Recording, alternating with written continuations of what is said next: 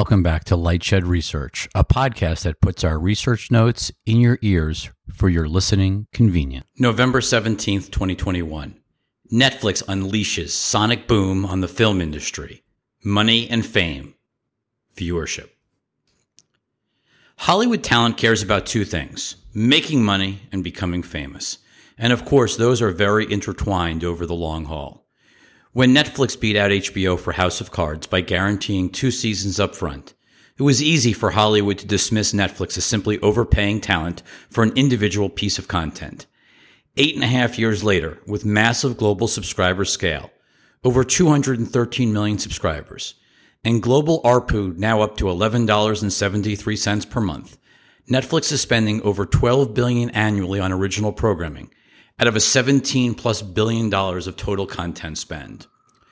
With Netflix outspending every other media company by a wide margin, the industry has shifted its focus on the challenges and danger of talent working with Netflix. Critics now say that content gets lost on the service because there's so much new content every week, and Netflix viewership metrics are bogus because you only need to watch for quote-unquote 2 minutes to be counted as a household view, essentially attacking the other half of what is most important to talent, fame. Movie industry purists take it a step further, saying Netflix cannot create a global blockbuster without opening a movie in movie theaters. Movie exhibition is not only seen as a unique marketing event for a movie to drive downstream monetization, but that the power of a shared, quote-unquote, collective experience is what creates longevity to the IP or franchise value. Supposedly, that cannot be replicated by streaming. Ignore that Game of Thrones, The Sopranos, Breaking Bad, Stranger Things, Mandalorian, and Squid Game were never released in movie theaters, yet all appear to have entered the zeitgeist in a way that very few movies per year do, out of hundreds of movies released each and every year. That said, Netflix, nor any streaming service, has yet to create a true breakout cultural moment from a direct-to-streaming movie. The only question is whether it simply has not happened yet, or whether it's impossible because of a lack of traditional theatrical release before a title gets to streaming. Watch and read the comments below in Exhibits A through D from Quentin Tarantino, Kevin Feige, David Zaslav, and Barry Diller. While some are direct attacks on Netflix, others are bigger picture comments on why movies need to be in theaters to be successful versus direct to streaming. Just a more subtle way of attacking the Netflix strategy. Exhibit A, producer-director Quentin Tarantino on The Late Show, November 9th, 2021. When a movie comes out that you're interested in enough to see, and it makes you leave your house and buy a ticket, and you could do anything in the world you want that night, but you decide to go to see a film, one film particularly. Anything in the world. And you go to see it, and maybe you're on your own, maybe it's in the afternoon, or maybe it's with your date or your wife or whoever, and you go and see it, and you buy a ticket, and you sit down, and you have an experience. And you have an experience with a bunch of strangers. And at that moment, once the movie gets going, once the lights are down, you become a collective. This audience here is a collective. There's you by yourself. You. I'm talking to you. There's you by yourself, but then there's all of you together. And then you start appreciating the movie in that way. And when you have a good experience, it's not always a good experience, but when you have a good experience, those are the things that stay in your mind and that you remember for the rest of your life. And they become indelible snapshots. Exhibit B, Marvel President Kevin Feige. It's impossible not to be when you go to the opening night to 23 movies in a packed movie houses and seeing the moviegoer's reaction. That's what drives us creatively as we make all of these, certainly culminating in Avengers Endgame and Far From Home. There's nothing better than that, and we don't want to lose it. I'm hoping we don't have to. It's human nature to want to get together and have an experience. March 9th, 2021 in a Variety interview. Exhibit C, incoming Warner Brothers Discovery CEO David Zaslav. And if we do things right, we should be able to get HBO or whatever it's called together with Discovery, in over 200 million homes and be a global product like Disney Plus or like Netflix. But in addition to that, we'll have Warner Brothers Motion Pictures. So we'll be able to do something that Netflix can't.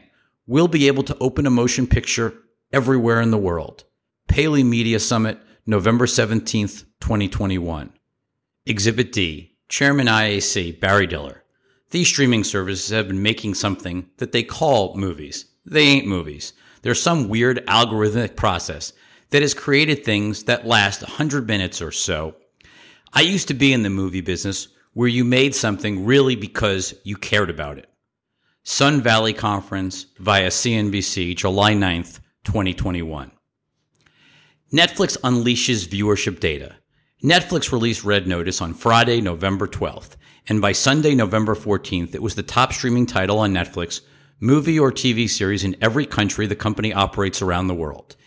As shown in the table at the top of this post, assuming the vast majority watched the entire 2-hour movie, it was seen by 76 million household subscribers in just 3 days.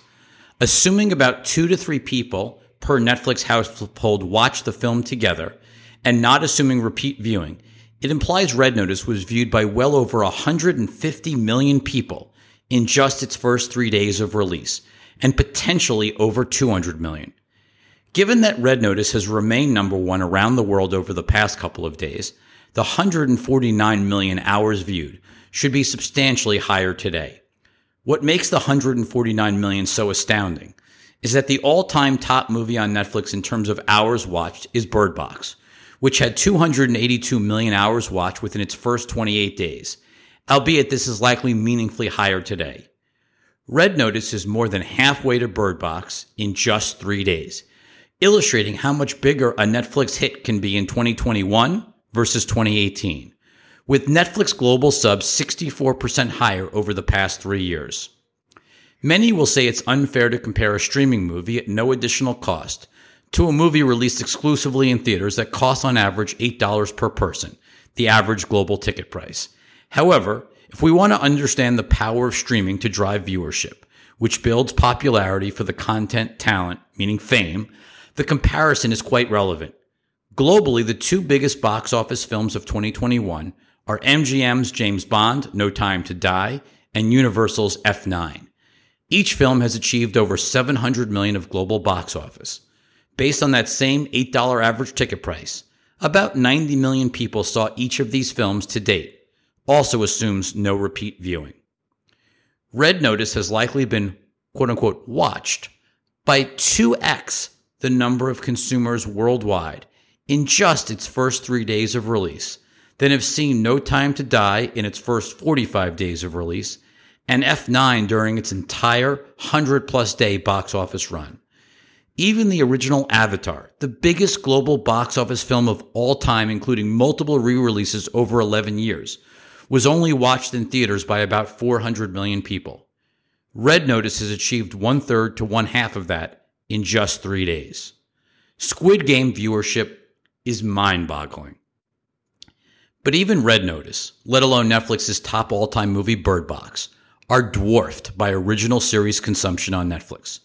While series watch time is clearly biased by a series' longer runtime, Squid Game has generated 2.1 billion hours of watch time in its first 2 months of release. Based on the series' running time of 488 minutes, the viewership implies 258 million household views, which is more than Netflix's current global subscriber base of 213 million. The reason is either repeat viewership or more likely after one or more in a household watches the series, someone else in the household binges it. When you think about the same 2 to 3 people per Netflix subscriber household, it means that Squid Game has already been watched by well over 500 million consumers around the world. Let that sink in. That is a mind-bogglingly large number that dwarfs everything else on Netflix to date. Money and fame. If Hollywood talent cares about money and fame, Netflix can clearly deliver both and now has the data readily available to prove it. Given the paltry viewership of other streaming services we discussed last month, as legacy media companies balance their content between traditional distribution outlets and streaming, They have no way of generating the viewership for a piece of content that Netflix can. The rapidly widening gap is a huge advantage for Netflix going forward. By publishing its actual viewership data, Netflix is essentially creating a new weapon to shift talent and projects in its direction and away from peers. While Red Notice has not entered the zeitgeist, nor has F9 or No Time to Die, the industry now has the data to see when Netflix produces a Squid Game-sized cultural moment movie. When that happens, and it inevitably will, the movie industry will be forever changed.